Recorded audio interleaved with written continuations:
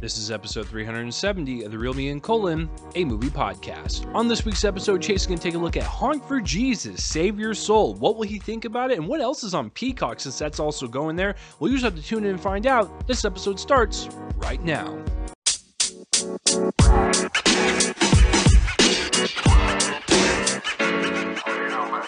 What is going on, everyone, and welcome to another episode of the Real Me and Colin, a movie podcast. I am your host, Chase Lee, and thank you for stopping by and tuning in on this wonderful movie podcast, day or night, or whenever you're listening to this.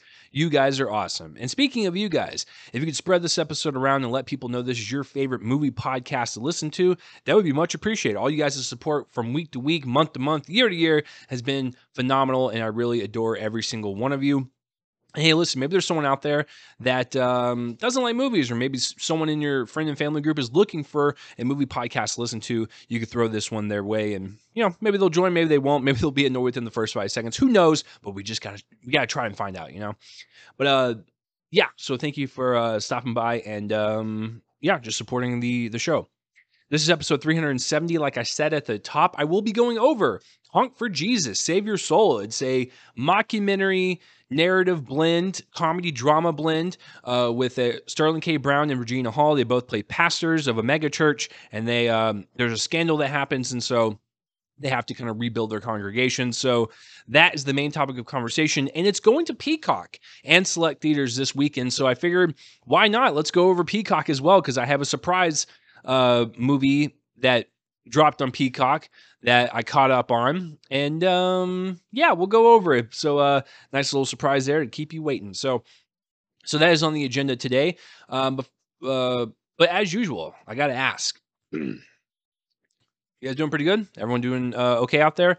Hope everyone is having a fantastic day or night whenever you're listening to this. And it's almost September. Another month is upon us, and the year's almost over. What happened to 2022? That is the real story here. But I did not have an episode last week. I had really bad allergies. I'm still going through it today. So if I cough a little bit off to the side or whatever, it's not COVID. It is allergies, and they're terrible. So I was just kind of ill last week, and I just really didn't want to get on camera and just cough every 5 seconds. So that was the reason why there was no episode last week. However, I watched 9 movies so far. I think 10. Excuse me, there it is. Off of a list of movies that I've missed throughout 2022. So I have been watching so much, and you guys will get a catch-up kind of review podcast coming out eventually. I want to kind of get through the entire list, but it might be broken up into 2 parts. But, because I have the next 3 episodes laid out, I would like to squeeze that in as an extra episode just for your patience and waiting and all that stuff, especially for last week since I missed it. But that's why I just wasn't feeling really well, and I didn't want to cough every 5 seconds on the recording or whatever. So that is why. But I did my work, and I caught up on a bunch of movies for you guys. So expect a bonus episode at some point. One of those movies will be on this episode when I review it, but other than that, the rest will be on a catch up podcast. So that's the thing. Speaking of the next couple weeks, I got the next couple weeks planned out. Next week, the episode will go over Barbarian, the new Searchlight film. Looking forward to that. And then the following week will be The Woman King, the newest film from TriStar Entertainment with Viola Davis and John Boyega. Really looking forward to that one. So that is the next 2 episodes. And then you will get the extra one at some point. So yeah, that is that's what's going on there. But yeah, just a busy week. Excuse me, just catching up on films and figuring out a schedule for you guys for the month. And yeah, it's just been crazy. So I saw the movie In Conversation. I saw last night, and I hadn't been to. I feel like I haven't been to a theater in a while, but it was a hoot and good time. So that's what I've been up to this week. I just went to that one screening, and then in terms of catching up on TV shows, the big thing that I'm watching right now is House of the Dragon. Really liking the first 2 episodes so far. I've never been the biggest Game of Thrones fan. I've been a very casual fan, but I'm liking this series thus far. I'm trying to think of what else. I'm excited to start The Patient, the show with Steve Carell and Donald Gleason. So looking forward to that. Other than that, I've just been kind of watching my normal stuff. Nothing really new. I need to watch the third season of Never Have I Ever. Never Have I. Yeah, that's it. I was just like, I just had like a total stroke there for a second, but yeah, looking forward to finishing up that. But yeah, really just been kind of a chill week, just catching up. Literally, I'm not even joking, guys. I spent like 5 or 6 movies deep, and I watched a bunch back to back. So looking forward to reviewing all of them for you all. So yeah, so look forward to that. So, but in terms of TV, just really nothing new except for House of the Dragon, liking it so far. So yeah, so speaking of Honk for Jesus, Save Your Soul. It is dropping in select theaters this Friday, September 2nd, and on Peacock. And so Peacock has been very helpful in terms of going down some of the list of movies that I have missed this year and I wanted to watch for you guys. And so I'm going to do a surprise review right now. What is it? What is it, you may ask? You're just like, come on, just tell us. Stop. Stop teasing. So when I was making my list of movies that I may have missed, I was like, oh yeah, I forgot about that one. So when I was looking it up, I was like, there it is. It's on Peacock for free. I heard it was awful. I wanted to see for myself. And that is the Firestarter remake. It comes to us from Blumhouse. So I was curious about it from that standpoint because I like Jason Blum and the work that he does over there. And this one stars Zac Efron, and it's based on the 1982, 83, 84.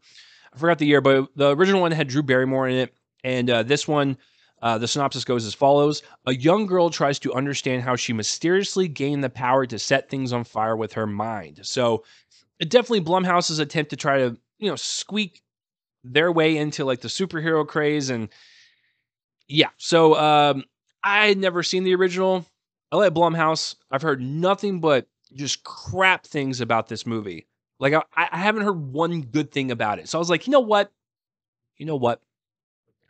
I'm going to go into this with an open mind, and I'm going to see if they're correct. So I watched the movie. It's very bad. Now, I am the type of person that generally likes most movies. I think movies are sometimes just okay. It's very rare for me to just be like, it's outright just bad. I've only had that experience like a couple times this year. The most recent one was Bullet Train. This is really bad.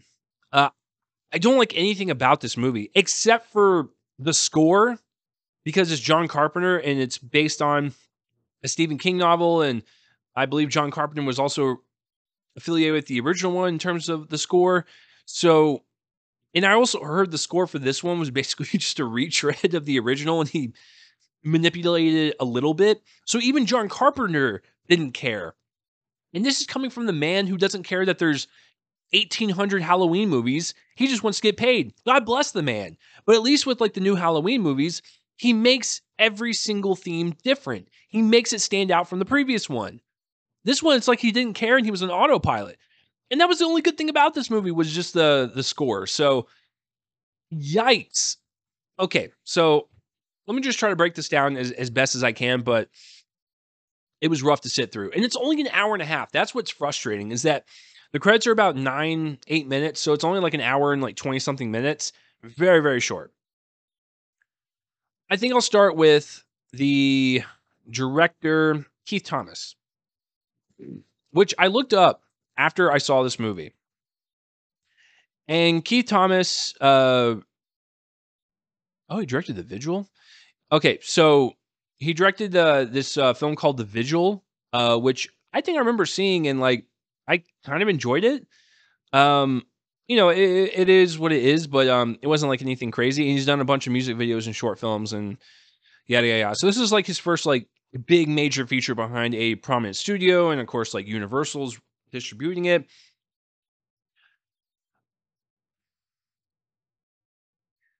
I want to start with like the story and how it was handled because I felt like the entire time nothing new was added to this, nothing made it modern. There was nothing to say about this movie. It was literally just an attempt to try to make their own version of X-Men, so Blumhouse could have a superhero movie under their belt. And it's one of the most egregious things I've seen from Blumhouse thus far. And I love Blumhouse. I get it. You make 3 Halloween movies, understandable. They make a lot of money. That's a great business move. This was only made to capitalize on a specific genre in Hollywood right now, but problem is they didn't give any effort. If they would have gave it an effort, that would have been a different story. But I felt like everything was just so by the books, and like it just they had to hit their checkpoints as the movie was going along. Okay, this happens. They go into this facility. Okay, government bad guys. Little girl can't control fire. Okay, cool. And it's like they watched the old movie. They wrote down a list of things they had to hit, and that was it. There was no emotion behind it. There was no weight to it. It was just vapid storytelling that it felt like it had to be made so they can get into the superhero race. And director Keith Thomas, the one thing I really disliked about this film, most of the conversations and most of the scenes comprised of medium shots and close-ups. I'm not saying this whole movie was close-ups because that would be even worse on the eyes, but there are wide shots. But most of the conversations and most of the action taking place, medium shot, close-up, medium shot, close-up, medium shot. It's just it causes you to have a headache. And I was like, I hate this. It feels like we're too intimate on a situation that doesn't have the emotional weight to it. So you're like artificially pushing in the shot to make us feel something when you should just concentrate on the script and the performances doing that for us. Like that's what's frustrating is that it's just anyways, yeah, I hated the fact that most of the stuff was comprised of close-ups. It was just awful. Yeah, I felt like there was no passion behind it. I felt like it didn't do anything different from the original. I've never seen the original. That's what I'm saying. I watch this, I'm like, it feels like I'm watching like what the old one was. It doesn't feel like there's anything new to it. Because the way I've been kind of reading the reviews is that everyone's been saying the same thing, and I'm like, well, I've never seen the original, but if this is how it is, then I might as well just go back and watch that one. So yeah, there's that. The performances are also bad. Cartoony villains. Zac Efron, listen, the man's got to make his bag. I get it. He got his paycheck, but he could have gave a crap. Felt like there was no passion behind that man whatsoever. The little girl was fine, I guess. And who's the mother? I thought she was also kind of stale and cold. It was just weird. Once again, it felt like everyone was there to create something, make a checklist so they can have a superhero film. And on top of all that, the mythology and the story behind how these powers are created, very generic. I'm like, this is something that you would see in any comic book movie. Cool, I've already seen this. Like, do something different. Like, it's frustrating. The violence was cool, I guess. It earns its R rating somewhat. This could have easily been PG-13, I guess. I don't know. I think their R rating was wasted. Hey, listen, if you're gonna go completely bonkers with it, you might as well just like go off the scale and do an 11 out of 10 in terms of ridiculousness. Because maybe I would have enjoyed it a little bit more if they would have turned this more into like a B level movie.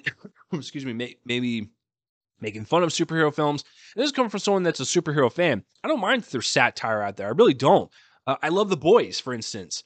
That is pure satire and like what I'm already watching with like Marvel and DC. So like, I love it all. This could have done something different with that, and it chose not to. It felt like it was just a play by play. And I know people are going to be thinking like, well, you didn't see the original. How would you know? You're right. I don't know, but it feels like it was a checklist movie just from watching this. There was no energy behind anything. It was just like, gotta get this shot, we gotta get this done. Cool. Moving on. It's just like, it's just frustrating. Yeah, that's about it. I yeah. Even with the climax of the film, when we get to the main fight scene or whatever, with the little girl, starting her fires and like killing all these government officials, even that was not exhilarating. It was just like, cool, movie's almost over. So Yeah, I like the music. It's about it. It's bad. However, if you want to get drunk or whatever, um, excuse me, turn it on. It's on Peacock for free. So yeah, that's my review of Firestarter. Please comment down below what you thought of the movie. Yeah, whatever. So moving on. Anyways, when we come back from the break, I want to go over Honk for Jesus, Save Your Soul. Is it going to be like the Righteous Gemstones, or is it going to be something completely different? Well, just have to tune in and find out when we come back.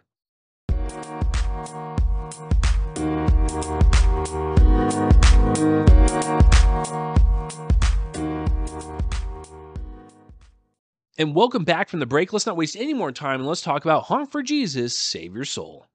In the aftermath of a huge scandal, Trinity Childs, the first lady of a prominent Southern Baptist megachurch, attempts to help her pastor husband, Lee Curtis Childs, rebuild their congregation. So after the scandal, they kind of just lost like 95% of their audience. And so they hired a documentary crew to document their comeback. And so that is what we're watching. We're watching half mockumentary, half narrative, and watching their journey to climb back up to the top that they desperately want to try to achieve again. So, going into this, I remember looking at the fall slate of movies and I saw this one and I love the Righteous Gemstones. And just from the poster and the synopsis, I was like, cool, this is giving me gemstone vibes. I love the fact that the Righteous Gemstones are very, it's very dark, it's very comedic, it's very serious, it's a great thriller. It's just a really well-rounded show that pokes at the hypocrisies of mega pastors and everything from those like giant churches that hold like thousands and thousands of people. So this film kind of gave me that vibe. So I was totally down for it. Never saw a trailer, just kind of jumped into it blind. After watching it, it's okay. There's definitely some great moments in this, and there's some frustrating stuff. Particularly like the ending of the film and how it kind of just leaves off with you wanting more and a little disappointing. But other than that, it's fine. It's got some moments to where I think going to Peacock makes total sense. This is a great streaming movie, and if you love Regina Hall and Sterling K. Brown, and you want to watch, um, a comedy bent on religious pastors, sure, go for this one. But this one also has some great dramatic moments as well. So let's kind of dive into it. I want to talk about some of the great things first. In terms of narrative and the way this film is structured, I love what director Adama Ebo did in making this a mockumentary and traditional narrative. So it was flopping back and forth between aspect ratios of the camera and just the overall tone and feeling of it. Um, it was a smooth transition between both of them. I never felt like it was jarring to kind of jump back between both. I was kind of riveted just with the narrative in terms of like what were these characters going to say on camera versus what we were going to see when they were having private conversations. So that was fascinating. In terms of tone, I like what Ebo did in terms of making this a very well mixed comedy drama. Some of the comedy did not work for me. It just didn't. Excuse me. And there was a lot of stuff that made me laugh super hard. Which, by the way, Sterling K. Brown, do more comedy, sir. Regina Hall has always been the queen at comedy, but this man's got some chops. I've only seen him in mostly dramas, so this was fun to see. Anyways, the comedy and drama clashing of it worked really well, really well. And since these are top tier performers, their transitions to be funny 10 seconds prior to something serious was amazing to watch because it was characters that were playing it up in front of the documentary cameras. And then when they would cut to the narrative cameras and we were seeing, their private conversations, we were seeing like what was really bothering them or the demons that they were facing. That was really great stuff. And I loved that contrast. It was a unique telling of the narrative. And so, yes, some of the comedy did not work for me. The drama is what I really liked about it because I know Sterling K. Brown can do that. I know Regina Hall can do drama as well. They're wonderful at doing that. Like I was mentioning earlier, the ending of the film was a bit abrupt. Felt kind of like, hey, this is a great realization for this character. And then it just kind of ends and credits roll. And I realized like what that all means for the character. Like this character is trapped in this cycle and they feel like they can never leave. And that is devastating. It's heartbreaking. But I felt like it was kind of it stopped in the middle of at the end of the second act or in the middle of the third act. And that was a bit frustrating. And that might be just a selfish thing because I was, kind of enjoying like what I was watching and I was wondering how it was going to conclude. And so um yeah, it was a little disappointing on how it just felt abrupt, but it's not like the biggest thing in the world for me. Um, but overall, the narrative was handled really well. The performances are all great. I want to talk about the supporting characters first. Nicole Bahari, Bahari, and Confidants. What a great name. They were great as the rival pastors. I loved their personality and just them as a couple. Like they definitely inhabited that like almost like fake happiness in front of the cameras. And then when the cameras were off of them, they were a little bit more scathing towards the other pastors. I don't know. They inhabited like what I would imagine a mega pastor would be like. So I thought they were really great foils for the childs, if you will.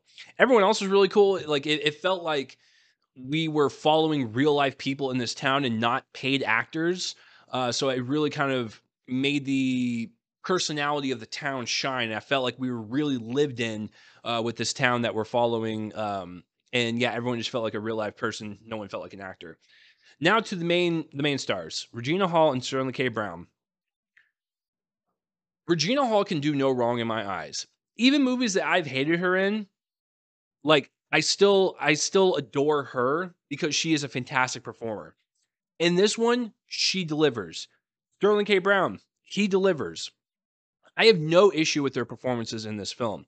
They are the type of top tier performers in my eyes to where they can balance comedy and drama and flip back and forth and make you cry laughing 1 second and then be deadly serious the next. And I loved how they handled both because Regina Hall is really great at improv. So she's always gonna be she's the queen of that. But Sterling K. Brown, I've never seen his comedic chops. So seeing him kind of let loose and have fun and just I don't know, just be kind of goofy. Like I enjoyed that kind of side to him. I've never seen that before. I also hate that man with a passion because he's making every other man on earth extremely jealous because of the way he looks. My God, that six pack and those pecs, sir, stop it. I'm jealous. No, he's a good looking guy. And definitely takes his shirt off a couple times, but yeah, no, it's just a little joke. But yeah, I've always loved him, especially in like This Is Us and like seeing him in the dramas. So I've never seen him flip over to comedy. So that was really interesting. But I really loved the drama aspects to this film, like I said before, and they conveyed it so well. There's so many demons and insecurities and fears and sadness between both of these people that yeah they're turning on a character when they're in front of the documentary cameras, but when we see them in front of the narrative cameras, it's a little bit more private conversation between both of them. It's sad and it's devastating and it really kind of touches on a point that I'm sure many pastors go through and like what they're fighting and maybe secrets that pastors have that they just have never been able to get out. Like you can feel the pain and sadness between these two people and truly like just what they fear and their secrets and everything. So yeah, it was just really great stuff and I wish there was more of that, but I understand making this into part satire, part drama. It works for the most part. But I really really enjoyed the dramatic performances. Um and that's about it. I like the fact that Daniel Kaluuya and Jordan Peele both produced this film. I saw the Monkey Paw Productions logo in front of this, so I'm very happy that those two guys are like championing like smaller filmmakers and like low budget scripts and like really making them have a platform to shine. So I might not have loved this fully, but I do like aspects about it, and I appreciate the effort that Peel and Kaluuya are doing to bring filmmakers like Ebo and her script to life, and just release these smaller films. So I thank you, gentlemen, and thank you. Adama Ebo, I will definitely follow your career from this point forward. So, and that will do it for my review of Hunt for Jesus Save Your Soul. Thank you for listening to my review on that. And please comment down below whether you liked it, loved it, hated it, all that stuff. I would like to know your thoughts on it. But that will do it for this episode of Real Me and Colin Movie Podcast. 370 is in the bag. It is good. It is gone. It is out the door. Next week, for episode 371, I will be going over Barbarian, which I've been hearing nothing but great things. And the twist is going to be insane. And this movie is just absolutely bonkers. I love it. I want to be on a horror thrill ride. It's giving me Don't Breathe vibes, since it's all stuck inside of a house and everything. So I don't know. I'm super excited for it. So next week, I will be going over Barbarian. But that will do it for this week's episode of the Real Me and Colin the Movie Podcast. Thank you for tuning in. My name is Chase. I will see you guys next week for another episode. You guys are amazing, awesome, spectacular people. You guys' support just means everything to me. So I really appreciate it. Okay, I'll see you guys next week. Bye.